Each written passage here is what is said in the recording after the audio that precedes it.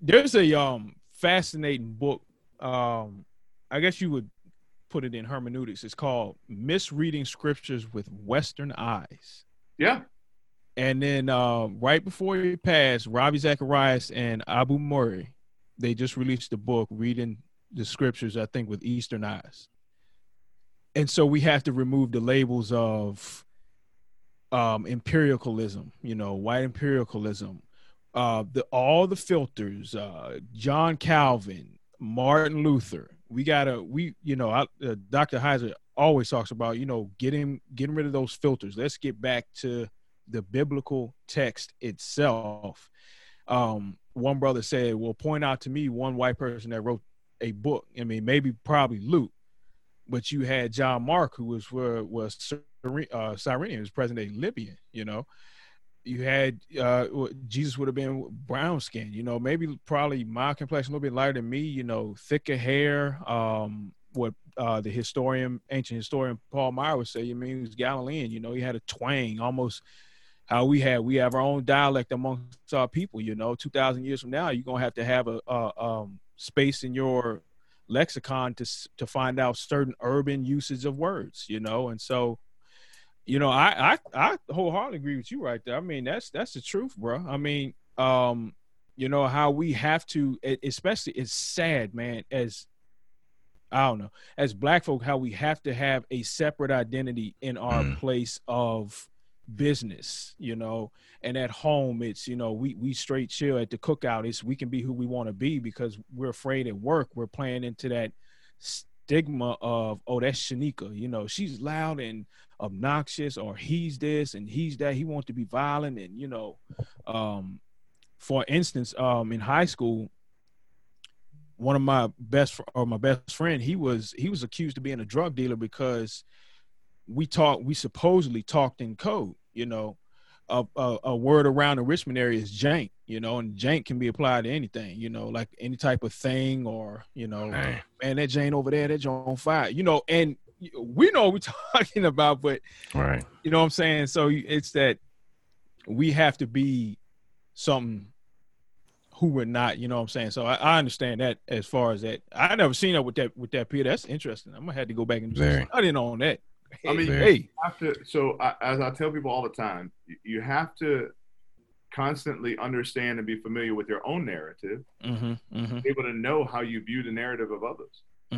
And in this country in particular, I think we miss that white people wrote the narrative. To the victor goes the spoil in the narrative. And so colonists wrote the narrative. That's why George Washington can own slaves and look like a hero at the American Revolution. Exactly. That's why when we they were more anti-heroes than heroes. They were all Deadpools. They did whatever was most advantageous at the time. You know what I mean? Think about it. In 1776, we hold these truths to be self-evident that all men are created equal and endowed by their creator by certain unalienable rights. First of which would be life, liberty, and pursuit of happiness. That was written while people owned slaves. So those slaves could not be people. They couldn't have souls. It's like when people say, this is a white man's religion. Really? Because he thought you didn't have a soul. And wouldn't share the gospel with you. And communicated that he wouldn't let you read. I mean, if he really wanted you to be saved, why would he do all of that? So that don't matter. Beyond that, let me just say this. When you think about that same rhetoric is what Abraham Lincoln, the Republican president, used to set them free.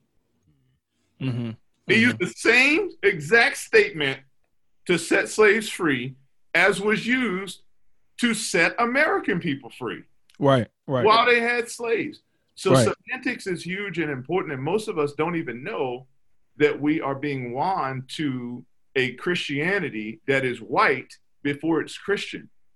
Wow. But that's not new. When you look at Acts chapter 15, the Jerusalem Council, the conversation is, these people say they saved, but do they need to be circumcised? It was basically like they were like, in order for you to be saved, you first must become Jewish. And then when we talk about the discrepancy in Acts chapter 7 between the Jews who spoke Hebrew and the Jews who spoke Greek, I mean, there was already division in the early church. And so it's not like these concepts of division are new. Fact is, this is another thing I'm communicating to people. So Acts chapter 11, God says of the people who are building a tower in Babel, hey, they are of one common language and they're of one purpose. There's nothing they won't be able to do. God confounds the languages. He makes the languages different. Well, what's interesting about that is Acts chapter 2, what we call the birthplace of the church, but I just want to remind you, Jesus talked about the church in Matthew 16, well before the birthplace of the church. So even that narrative doesn't make sense. Let me give you one more just for the fun of it. We talk about parachurch organizations. Parachurch ain't in scripture. So we've created that. We talk about unreached people groups, but the Bible says that there's not Paul says in Romans chapter 10 after verse 17, where we normally stop. So then faith comes by hearing and hearing by the word of Christ. He says, have they not heard? Of course they did. So Paul communicates in Romans chapter 1 and in chapter 10, everybody's heard and they're without excuse. I'm just saying, we shape the narrative by using these words and these semantics. So as I was saying with the Jerusalem Council and with everything else, they wanted to make them Jewish first before they wanted to make them believers. And so if we don't know that we've received a narrative from a majority culture perspective that doesn't see that the scripture is written to marginalized people, then it's going to be hard for us to understand the passages of scripture. That's good. That's good. I'm sorry. Let me finish with Babel, because I didn't finish with Babel. So Babel, then God confounds languages. Acts chapter 2, birthplace of the church. Birthplace of the church, even though Jesus already said, upon this rock I'll build my church, the gates of hell won't prevail against it. And there was already a gathering, a collective, an ecclesia of people, Ecclesiastes. Anyway, God reverses Babel. Yes. Yes, sir. Gives us the languages again. The languages, now we can be one. Jesus prayed for us to be one. God calls us to be one. Paul says that the mystery of the gospel is that the Jews and the Gentiles are grafted in together. And yet still, if we are not one now with the Holy Spirit, salvation happening, Jesus praying for it, God reversing Babel, who's responsible for our lack of unity? Somebody said gauntlet challenge. Come on. Well, we said in football practice, gut check. When we heard gut check, you like, oh man. Absolutely. So as we address majority culture, Jesus, I keep reminding people, Jesus wasn't speaking to Rome to try to change the system of oppression and political system. Now somebody's going to hear that and go, Pope saying give up and not talk to power. No. I'm saying he knew what many of us miss. The problem was with God's people. Remember, they enslaved in the name of Christianity. Birth of a Nation was made in connection with the Ku Klux Klan, who in the name of Jesus believed in manifest destiny and believed that they were supposed to continue to spread and take over people in the name of Christianity. Native Americans were wiped out, called savages and idolaters. The church was the problem. And let me remind people, it wasn't that the actual invisible church, God's people, were the problem.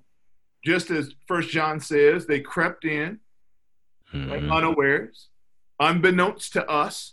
What does Paul say to the Ephesian church in Acts? I know that when I leave, ravenous wolves are coming in.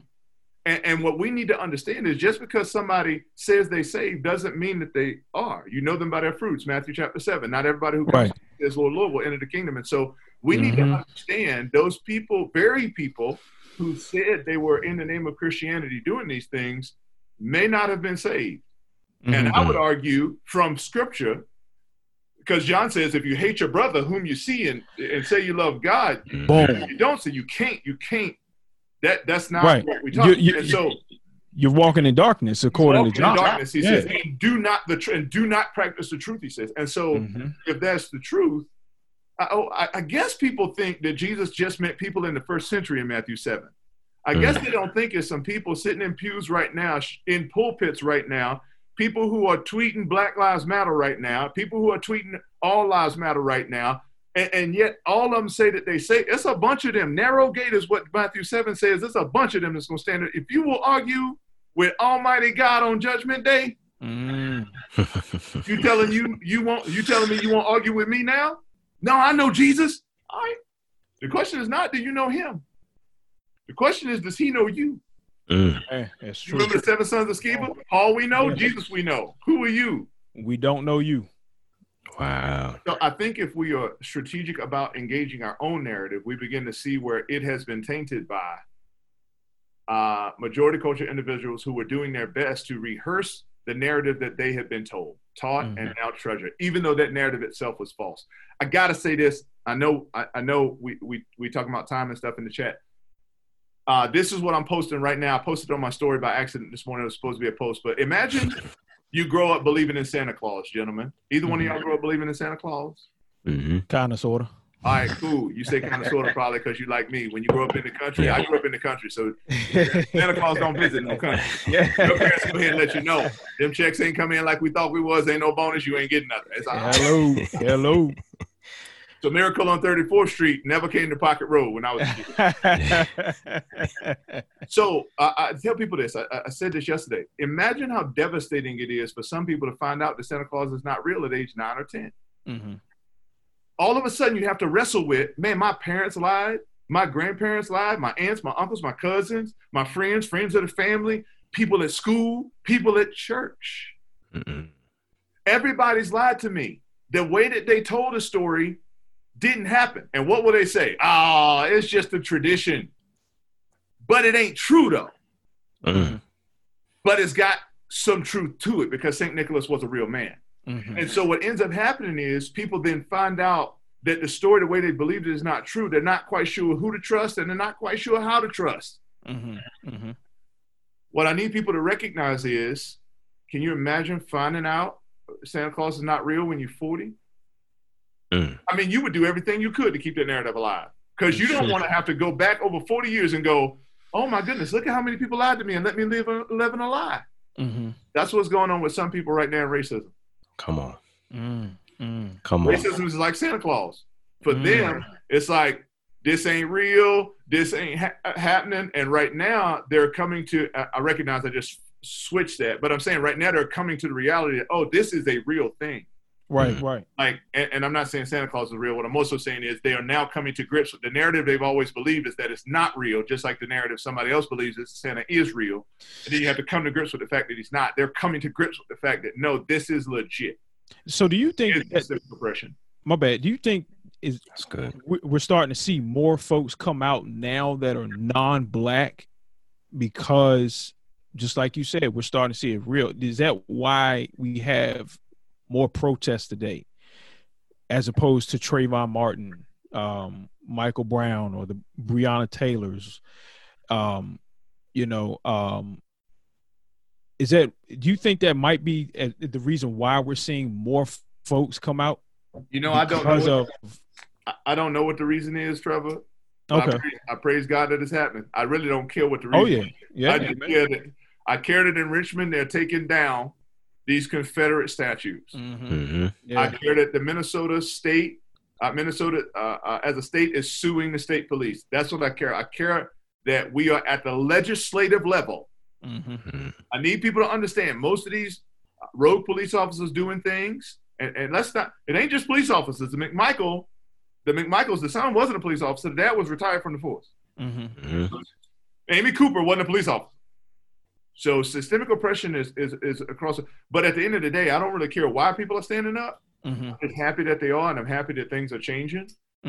My challenge to the church is do not be comfortable being a white indentured servant. And people go, what do you mean by that? Well, at the end of the Reconstruction era, indeed, during the Reconstruction era even, those white indentured servants that were not as wealthy as slave owners, but were identified more with the black freed slaves beyond the Emancipation Proclamation, white slave owners said, hey, if we don't create something, if they band together, there's really nothing we can do. So in connection with the Ku Klux Klan, these white slave owners created Birth of a Nation, which I'm sure you've heard about, that was a propaganda that communicated blacks are deadly, they're dangerous, they're savages, they'll rape your women, they'll take your land, don't let them live. And the end of that movie culminates in this white man in blackface getting hanged by the Ku Klux Klan. that was fed to those white indentured those white indentured servants, because they needed to create some delineation. So it's basically like, this is the white slave owner who's wealthy. This is the white indentured servant. This is the black person. So it's like, hey, we might not be them, but we better than them over there, and they look like us, so we might be able to get there. We need the church to recognize that the world is not going to give us a justice that didn't come from God. So God is the only one who really has justice. So even if I can go to, I know this ain't gonna sound all the way black, but if I can go to the store, listen to me carefully. If I can go to the store and I don't have the threat of violence against me, while that's great, if they begin to infringe upon me being a believer, then I would rather have the oppression. I know that don't sound all the way black, but I need people to understand unjust suffering has always been the biblical narrative. And it's always what's created change. They could not figure out why Martin Luther King Jr. wasn't fighting back. It didn't make sense. And became the vantage point, the platform from which the gospel could actually be communicated in a way that made sense. And when I say made sense, it didn't. It was offensive.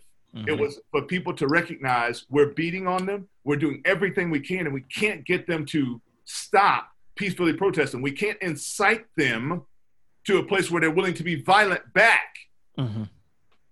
When you do that, you look like the aggressor, and you look like the one that's in the wrong, no matter how you paint the narrative. And I think that's more so what we're seeing with this George Floyd case. I think what people are seeing with this Amy Cooper case is, wow, she knew to do that. How did she know to do that? Right.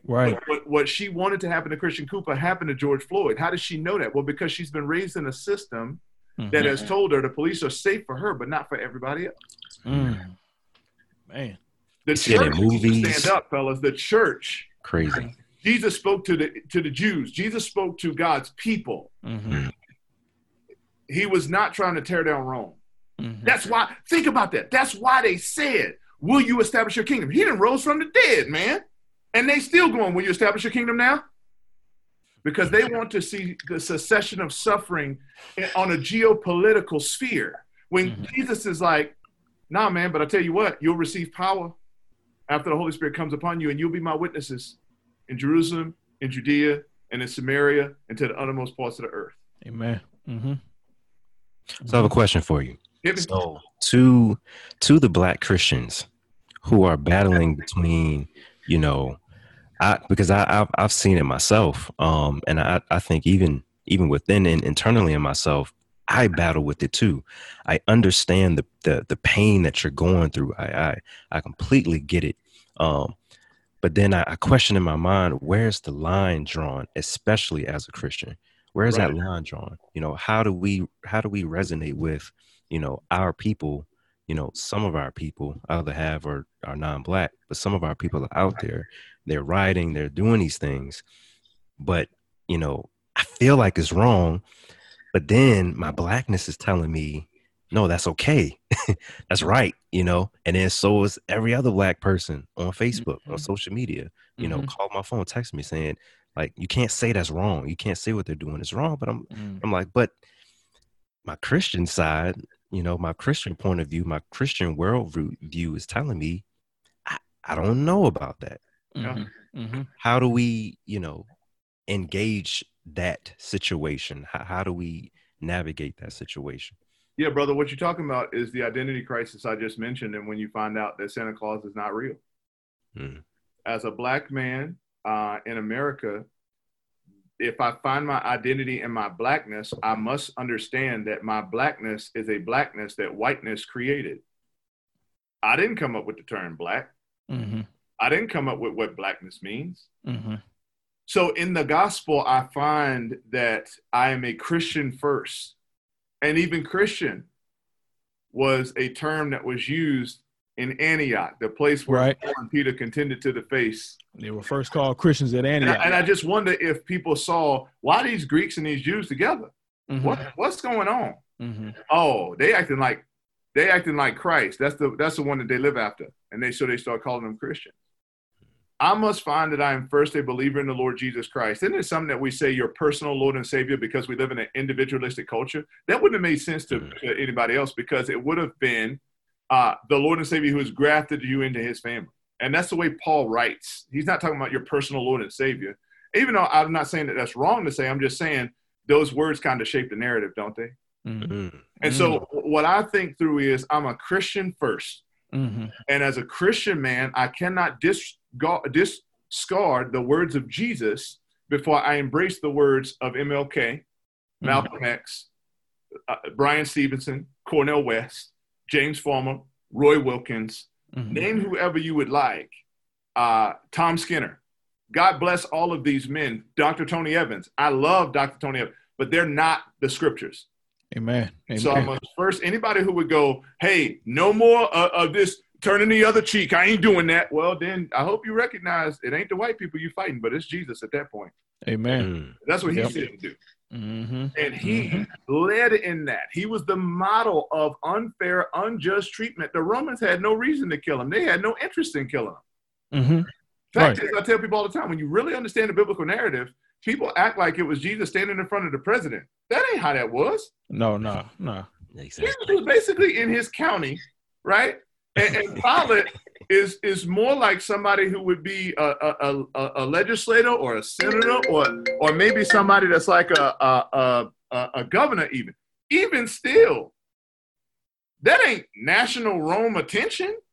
Mm-hmm. And so he gets beat on it. And why does Pilate ultimately kill him? Because his own people appeal to power. Hey, if you don't do this, you're not a friend of Caesar's. Anybody who makes him a king, and so that's what really incites Pilate against him. So what I tell people is, I'm a Christian first. Mm-hmm. And as a Christian, I must filter all that I'm seeing through a biblical lens. So when people riot, I first understand there is a difference to me between a riot and a rebellion, civil unrest. Mm-hmm. When you begin to damage other people's property, that's not treating people the way that you want to be treated. Unless you are doing so like Jesus did in the temple. Mm-hmm. That was a riot. What people call it, that's what Jesus did in the temple. He went in and turned over the tables. The Bible says he fashioned a whip and he drove out the money changers. But it wasn't really a riot. It was spiritual unrest. Mm-hmm. It was, you have now taken God's kingdom and made it more about human things, and that's not right. Mm-hmm. No different than when Moses comes down off the mountain and he says, hey, whoever's on the Lord's side, basically raise your hand. And then they take the sword and they kill folk. Exactly. And there are people who go, well, they're rioting. Before you do that, I need you to understand that the biblical narrative has to be seen through and through. Mm-hmm. There is a difference between civil unrest, rebellion, against that which is wrong, a rebellion against injustice, right? If I'm in China, I am going to rebel against the Chinese government and actually proclaim the gospel because that's what I'm commissioned to do by God. Peter and John said, y'all judge whether or not we should obey you or God. And they continued to preach in the name that they were just expressly forbidden to preach in. So if somebody says Pope condone rioting, no. Pope is communicating that when we see rioting, let's define terms and let's understand that when you let somebody go 4 days without arrest, you are communicating to people that they will not get justice. Mm-hmm. When those people then peacefully protest and you communicate to them that you're not interested in what they got to say, they do the same thing that the Boston Tea Party did. Mm-hmm. Mm-hmm. And so again, if we're going to call it a riot, I'm cool with calling it a riot. I'm cool with calling the Boston Tea Party a riot. I'm cool with calling the American Revolution the American Revolt. I am not saying everything that happened was right. I do not condone John Brown killing people. I do not condone damaging people's property by any stretch of the imagination, because that's not treating people the way that I would desire to be treated. Mm-hmm. That's the way I have to frame that. That's not loving them. That's not unjustly suffering the way that 1 Peter tells us to unjustly suffer. Remember, Jesus did it to his people. Jesus was not rioting against Rome. He was rioting with his own people, right, who had made God's kingdom about their agenda. Right. Not, he said, you turned my father's house into a den of thieves. And so all of that said, man, I have to be conscious of, like Martin Luther King said, I have to be conscious of they were not heard and their needs were not met. Mm-hmm. That does not condone what they did, but I certainly understand what they did. And if we're going to be consistent, we need to be, if we're okay with the Boston Tea Party being a political protest, even though it was a riot that ended in $1.7 million of property damage, then we need to do the same here. I just want to be consistent in the narrative. If both of them are riots, both of them are riots. I'm not saying what they did was right. I'm just saying what they did moved things forward. The problem is anytime you move things forward by force, you're moving things forward by force. And what you're sowing, you're going to reap. And so I need people to understand I can force people to do right. But the gospel was never about behavior modification to begin with. That's why we unjustly suffer. And it ain't popular and it ain't black, but it never was meant to be. It sure is saved and biblical, though. And that's when I stand in front of God, he's not going to ask me whether I tweeted about Black Lives Matter. Right. He's going to look at whether or not I love people and whether or not I obeyed his word. That's all I got to go on. You want to go and do what the world is saying? Hey, be my guest. But Matthew 7 might apply to you. That's good. Let me ask, so with reconciliation, what's a good starting point? Would it be conversation? I need you to come out here and march with me to show me that you really mean what you mean. How can we get started with that? Let's do this biblically. Let's take it with the biblical narrative because that's the best way to do it. Reconciliation is a process that first involves confession. The reason it's called reconciliation is because two parties have been broken. Right. And so first confession needs to happen. Before a person can get saved, they first need to confess that they are a sinner separated from God and have broken his heart and therefore justly deserve damnation to hell. Then there has to be a confession. The Greek word for confession in the New Testament is homologia. It means same word. That means you agree with God, what he already knows, but you then have to agree with your brother, what he already knows, what she already knows, your sister. So if reconciliation is to happen, there first must be a confession of our sin, but then a confession of God's holiness, Christ's righteousness, Christ's forgiving, sustaining power through the cross. Beyond reconciliation, then, forgiveness needs to happen. That means I must be released of the debt. God must justify me and release me of the debt that I owe because of my sin. He must declare me not guilty. He must sanctify me then and set me apart. He must glorify me then and place upon me the same opinion he has of his son in order that when he looks at me, he sees the blood of his son. Beyond forgiveness, then, remember we talk about reconciliation. There's a reconciliation that happens. There's a confession that happens. Inside of that confession is repentance. I turn from my sin. I turn to Christ. And then there is a justification, a sanctification, a glorification. But what we don't want to forget is the trust. God then allows me an investment of his spirit to be able to be one with him and one with his family. So if somebody asks, what should reconciliation look like ethnically? Well, first of all, there has to be a confession. We have to agree about what the problem is. Agree with God, what he already knows, call sin what it is. We have to agree with one another what we already know. We have to then repent. We have to turn from that sin and turn toward Christ to heal us from our brokenness and see what he has created. Now, again, I'm going to go ahead and be real. I cannot reconcile with somebody who's not a believer. Not biblical reconciliation, just like there can be no biblical justice without Christ being paramount in the conversation. So that said, if I'm to see reconciliation with brothers in the faith, there has to be a confession. There has to be a repentance from where they've sinned. They have to then have fruits in keeping with repentance, as John the Baptist says, that is shown in their agreement from where they've broken things. And so then there has to be a justification. They declare me not guilty. They see me equal. Not the same. 2 + 2 = 4. 3 + 1 = 4. They're equal. They're not the same. They see me as equals. Right. None of this, I don't see color. None of this, I'm colorblind. None of this, I only see tulips when I look at a garden. None of this, I only see Caesar salad when I look at the salad bar. No, I see the beets. I see the edamame. I see the soybeans. I see the broccoli stuff that I don't necessarily want to eat, but I'm willing to try it because I want to jump in the shoes of my brother. Right. There has to be a sanctification piece where we are cleansed of our history, but we're able to tell the narrative appropriately. Right. There is a glorification where the opinion has now changed, where I see my brother like I'm seeing Christ. Isn't that what happens in Philemon? What Paul tells Onesimus? Mm-hmm. Hey, you're not going to receive him as a slave. You're going to receive him as a brother. Right. Mm-hmm. And not only a brother, but a brother in the faith who's now useful to you. Mm-hmm.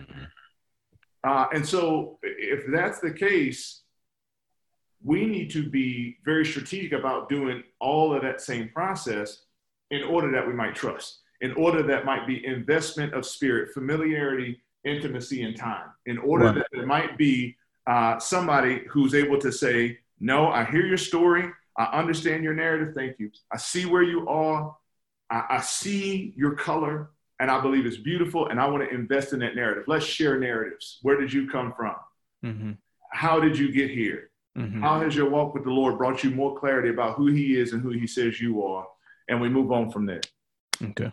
That's good. That's good. That was a long, extensive answer, but I want people to know. Oh, no. Part of the reason we don't know what to do in the physical realm is because we really don't know what to do in the spiritual one. Right. And I think that, a lot of what you're saying is causing us to really not have the conversation be so cleaned up.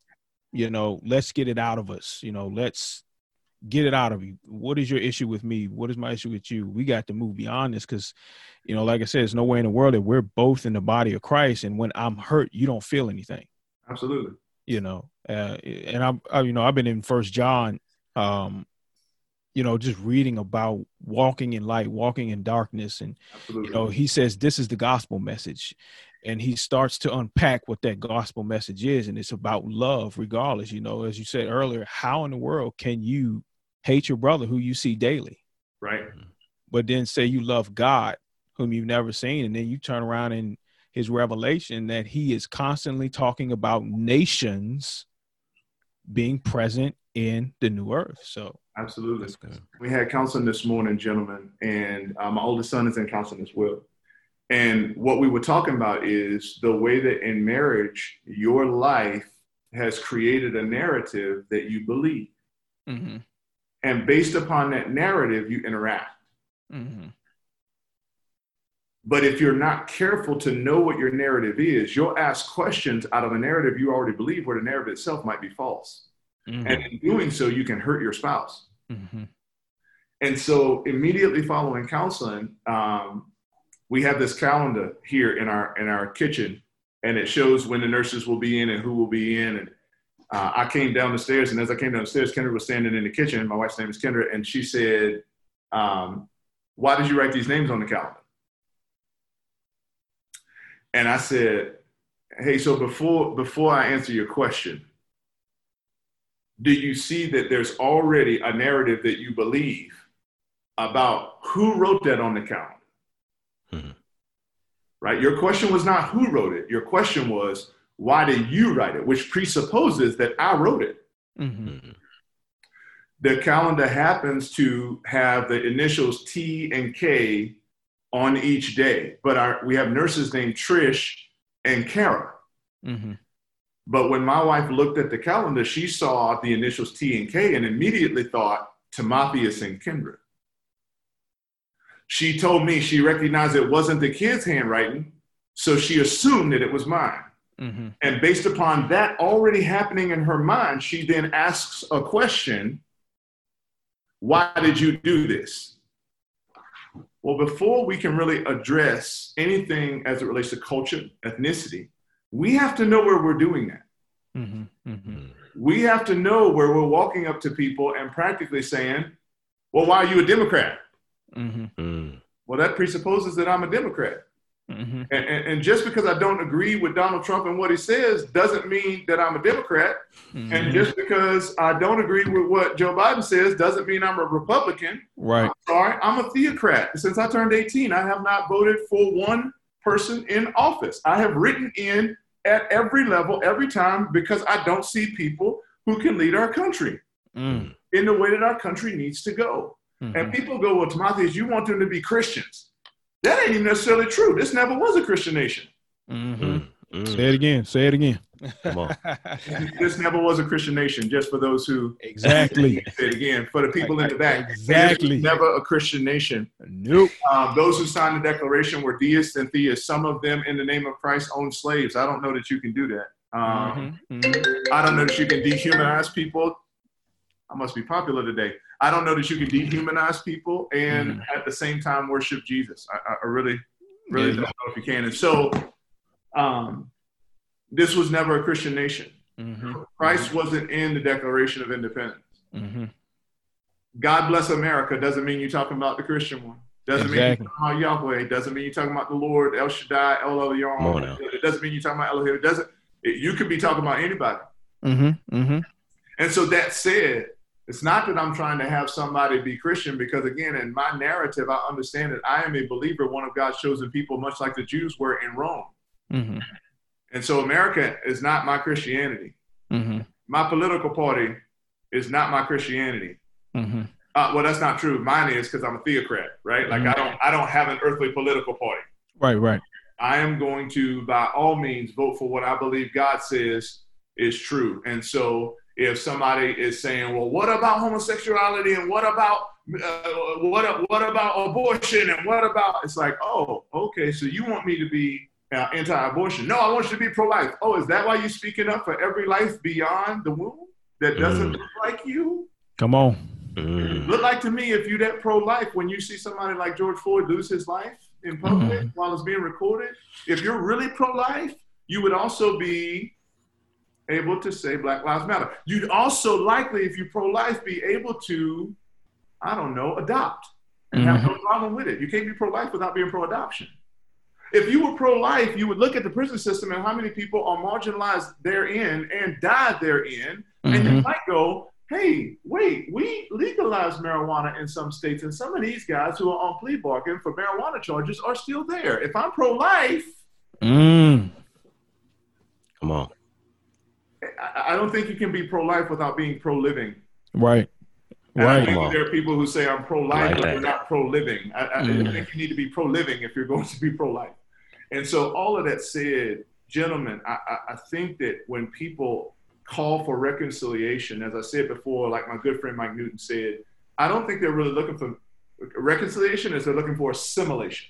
Can't we just get past this and not talk about it anymore? Not if we want to get through it. No, as a man, 3 days ago, June 1st, was the anniversary of 3 years of my son Judah getting sick and going to the hospital. I can choose to not see that, but I'm going to walk in Judah's room and see where he is, and I have to continue to remind myself of how he got there.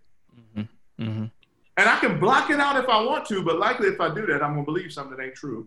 And then I'll live out of that thing that's a lie. And then my lie will become my truth, and I'll begin to spread it like a cancer or a gangrene. And in doing so, I will even take a Christian lens and shotgun blast it as if it's true and as if it's the gospel, when in actuality, it's my version of the gospel. I think that Jesus says what he says in Matthew 7. I'm on a roll. I think he says what he says in Matthew 7, and this is what I need people to hear, because he's talking about Jesus, not putting your faith in a faith, not putting your faith in an idea of who Jesus is, not making an idol out of Christianity, but believing in Jesus, the crucified Christ, the marginalized Jew, the Son of God and Son of Man, the conquering King and suffering servant. You're embracing all of what he said and all of who he is, and you're willing to deny yourself, take up your cross, and follow him. If once the heat starts coming to your Facebook page because you spoke up and said something close to Black Lives Matter and you're willing to back up, I believe that Jesus is saying, if you're not willing to go there in those spaces, I have nothing to teach you, because that's all I know. When he says you can't be my disciple, disciple means student. What does a master teach his students? Well, what he knows. What does Jesus know? How to forsake privilege, how to give up prominence, how to lay down his life. Greater love has no man than this, and he will lay down his life for his friends. And so this is who Christ is.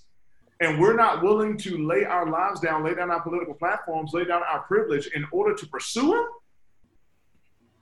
Then when he says, depart from me, I never knew you, I think he might be talking to those who think that they know him, but in works deny him. They profess that they know him, but in works deny him, being abominable and reprobate. Mm-hmm. But again, they don't know. Mm-hmm. And so our job is to speak the truth, in love, that they might understand. Reconciliation means you first have to confess. And from that confession comes a repentance. And from that repentance comes a justification in relationship, a sanctification in relationship, a glorification in relationship, and then a forgiveness and a trust. Mm-hmm. That's good. Deep. That's good. If we preach that, how much easier would it be to proclaim the gospel if people understood that? Right? Because all I did was share the gospel between, that's how we're reconciled to God. Right. So clearly that's how we would be reconciled to each other. Mm-hmm. Mm-hmm. But to me, when you preach a gospel devoid of justice, how can you then preach what I just preached? Because your gospel already is devoid of justice. It just has Jesus dead, living, dead, buried, and risen, but it doesn't have him suffering as a marginalized Jew under the unjust, oppressive rule of Rome and the ostracizing of his people because they didn't want him to be the ruler that they wanted. That's good. Dope. That's good. Hey, you dropped that bomb. I was actually going to ask you in conclusion to kind of some of your thoughts on, the gospel and justice, but you hit it literally everything. Let me ask this, Jamal. Go ahead. To help the people out, what would you recommend some reading material? Oh, great question. I get this question all the time, Trevor. I get this question all the time. And I'm going to, again, I'm not trying to be crass, gentlemen. I really am not. Your Bible. Say it for the ones in the back. I'm going to say it again, your Bible. And I need you to know everybody who's writing any material is writing from a perspective. They're writing from within a narrative. And I would love to tell you, please listen to me and don't question it. No, please question me. Please fact check me. Please make sure that everything I said, you look at the scriptures and the Holy Spirit confirms with you. If that's not the case, I don't want to live a lie. Please call me. Hit me up. Facebook, Twitter, Instagram, @TimotheusPope. Hit me up. I want to make sure that I'm not living a lie. Now, if you're that person going, you believing in the white man's religion, how you believe that this book is true, I'm going to go ahead and tell you the scriptures are by faith to begin with. If you understand the philosophy of religion, the word means to bind back. Something's broken. We all know it. I'm just subscribing to the reality that God says, now, faith is the substance of things hoped for, the evidence of things not seen. Without faith, it's impossible to please him. For those who come to him must first believe that he is and that he rewards those who earnestly seek him. Right. My proof is in the pudding of Jesus Christ being dead and resurrected. But I'm going to tell you, if I'm wrong, as Paul says, and I agree in 1 Corinthians 15, I am of all people most to be pitied because I staked my whole life on this gospel. Come on. So again, I am not afraid of the end of time, standing in front of the Holy of Holies and saying, I did what I believed your word said to do. I'm not afraid of that because I believe that's what his word says. I'm not wishy-washy in that. So if somebody were to say to me, no, that's the white man's religion, here's all of this proof for it. I'm going to tell you, you still got to put faith in that. As William James said in his book, The Will to Believe, that's the nature of belief. The nature of belief is I cannot prove George Washington existed. I just have to take somebody else's word for it. I can't prove that there was actually a man named Confucius. I just got to take some people's word for it. I'm just saying the word that I'm willing to take is the man that to this day they ain't found his body. And the narrative that continues is the disciples stole his body, but 10 out of 12 were martyred. So it looked like to me, if you know you stole his body, ain't no need to go die for nobody. Exactly. Why would you preach bodily resurrection in Jerusalem? Yeah, it makes no sense. Exactly. It makes no sense. Not only that, if you already know you lying, why would you then, if you Peter, get crucified upside down? Why would you, John, let them boil you in hot oil If you're lying, if you didn't see him stuff, if you are Paul and you killing Christian, pulling folk out their house and killing them in broad daylight, why would you turn around and preach the same gospel? I'm not saying that makes it true. What I'm saying is faith comes by hearing and hearing by the word of Christ to begin with. And so I'm going to trust in that truth. But I would tell people, anybody who wants to read something, man, read your Bible. Amen. Read your Bible. I can tell you to read stand from the beginning, but all it's going to do is confirm for you what the Bible already says. I can tell you to read Brian Loritz's Insider, Outsider, or Right Color, Wrong Culture. Yeah. I could tell you to pick those books up. I could list, A House Divided, all of these. That doesn't matter if you don't understand the word. Yeah, the only thing that's pure, that has a kingdom agenda, is God's word. We talk about the sin of racism. I just want you to know the word racism is not in the Bible, but there is a word called partiality. And racism is just another form of partiality. It's a child sin of partiality. Right. Just like greed and lust are really children of pride and lie. Lust of the flesh, lust of the eyes, the pride of life. I need people to understand that if we're to really know God and know what to do in today's time, I love 1 Chronicles chapter 12, verse 32. And the sons of Issachar are named who understood the times and knew what Israel should do. How did they know that? The scriptures. And so I challenge people, man, understand the scriptures. And God wants you to know him more than anybody. Amen. The Holy Spirit is not illiterate or remedial in trying to help you understand the scriptures. Y'all know what I'm talking about? I don't know if y'all grew up with remedial classes when you was young, but like that's not how the Holy Spirit works. It's not how the Holy Spirit works. No, he wants you to know him. He wants you to know the truth. That's his job. He was given to us to testify to the truth of Jesus. He wants us to understand the word. Amen. Amen.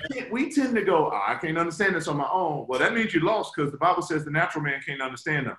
Yes. Chapter 2. Yes. But if you're saved, you certainly can understand them, because the Spirit of God wants to reveal to you what God says. Amen. Amen. And so I would say scripture, scripture, scripture, scripture, scripture, scripture. And when they ask you for another reading, more scripture. Think about it, guys. If we were reading the scriptures to begin with, we wouldn't have the foolishness we have. Amen. People groups didn't come out of scripture. That's true. Parachurch ministry didn't come out of scripture. I'm going to be honest with you. Youth ministry didn't come out of scripture. Because it's a collectivistic culture. There were not, these delineations weren't present. That's why the issue arose, and they didn't even know about the Hellenistic Jews and the Hebraic Jews. They didn't know, because all of a sudden people were like, whoa, what's going on? And what did the disciples say? Hey, we ain't gonna leave the word, so let's choose some men to make this happen. Right. We created all these delineations. Shoot, the way we do church, I'm just gonna say this. Y'all don't see, this ain't my fault, because we there. No, you good. Help yourself. The way that we do church is synagogal, right? There's a collection of people that happens on a day of the week, but the church is the people. People talking about something. They didn't stop the church. They attacking the church with COVID-19. For real? Because I can be a Christian everywhere. Amen. That's not confined to no four walls or no building. I'm loving my brothers right here, right now through Zoom. I'm not forsaking the assembling of ourselves together with one another. I'm right now trying to obey Romans 13 and Hebrews chapter 10. But if the only time you turn on anything to talk to another believer is Sunday morning, when you're watching that service from crosstown and you're driving 45 minutes, but you don't know the believer next to you. Something wrong with that picture. Touch the nerve. Shouldn't have said that, Pope. Shouldn't have said that. we do all of this stuff, and we talk about church, but the church we have embraced isn't about the people. I love the way Chris Johnson at Divine Unity Community Church said it last night on his PC Talkback. He said, a lot of churches are going to have to shift and change what they do. But if you were already pursuing the biblical narrative of every nation, tribe, language, and tongue, you ain't got to shift nothing. Come on. Because you was already walking in that anyway. Right. If you were already connecting with people outside of the four walls of Sunday morning and the time frame of 11 to 12:30 or 2, depending on your church. I told them last night, it was Tuesday night, people talk about white church and black church. God ain't saying I got a white hand and a black hand. This is body. Right. No, it's the church, it's the people, but not everybody in the visible church is in the invisible church. And so we just need to be aware. We got to start questioning the narrative. Now, where did I get that from? Why do I say parachurch? Why do I say unreached people group? That came out of some magazine written by people who trying to get more people to be missionaries. That didn't come out of the scripture.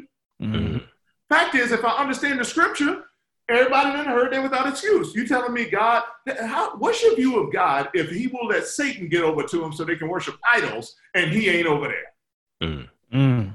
How limited is the God you serve and worship? No wonder then you're not willing to trust him with your tithe. Right. Or with your womb. I'm just going there. I'm just saying anything. No wonder we going, well, I mean, I'm not prepared to, I'm not ready to, I can't. No wonder people making fun of us for having 7 kids in the body. It's like, that's interesting because David would have applauded us. Abraham would have been excited for us. Sarah would have blessed us. And Christians today, because we look at this world, are going, oh, man, y'all crazy, man. We done. Oh, really? Because you were the one who made that happen. Just a reminder, God is the one who knits. There was one time a woman didn't even have sex and had a kid. There was a lot of times where people have sex and don't. They're called barren.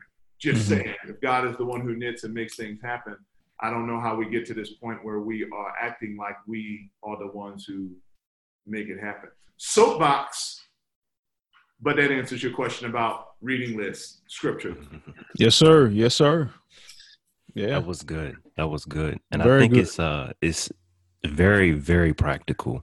But I just feel like it's one of those things that people don't address, and really are honest with themselves to receive that and accept that, because, like you said before, we have this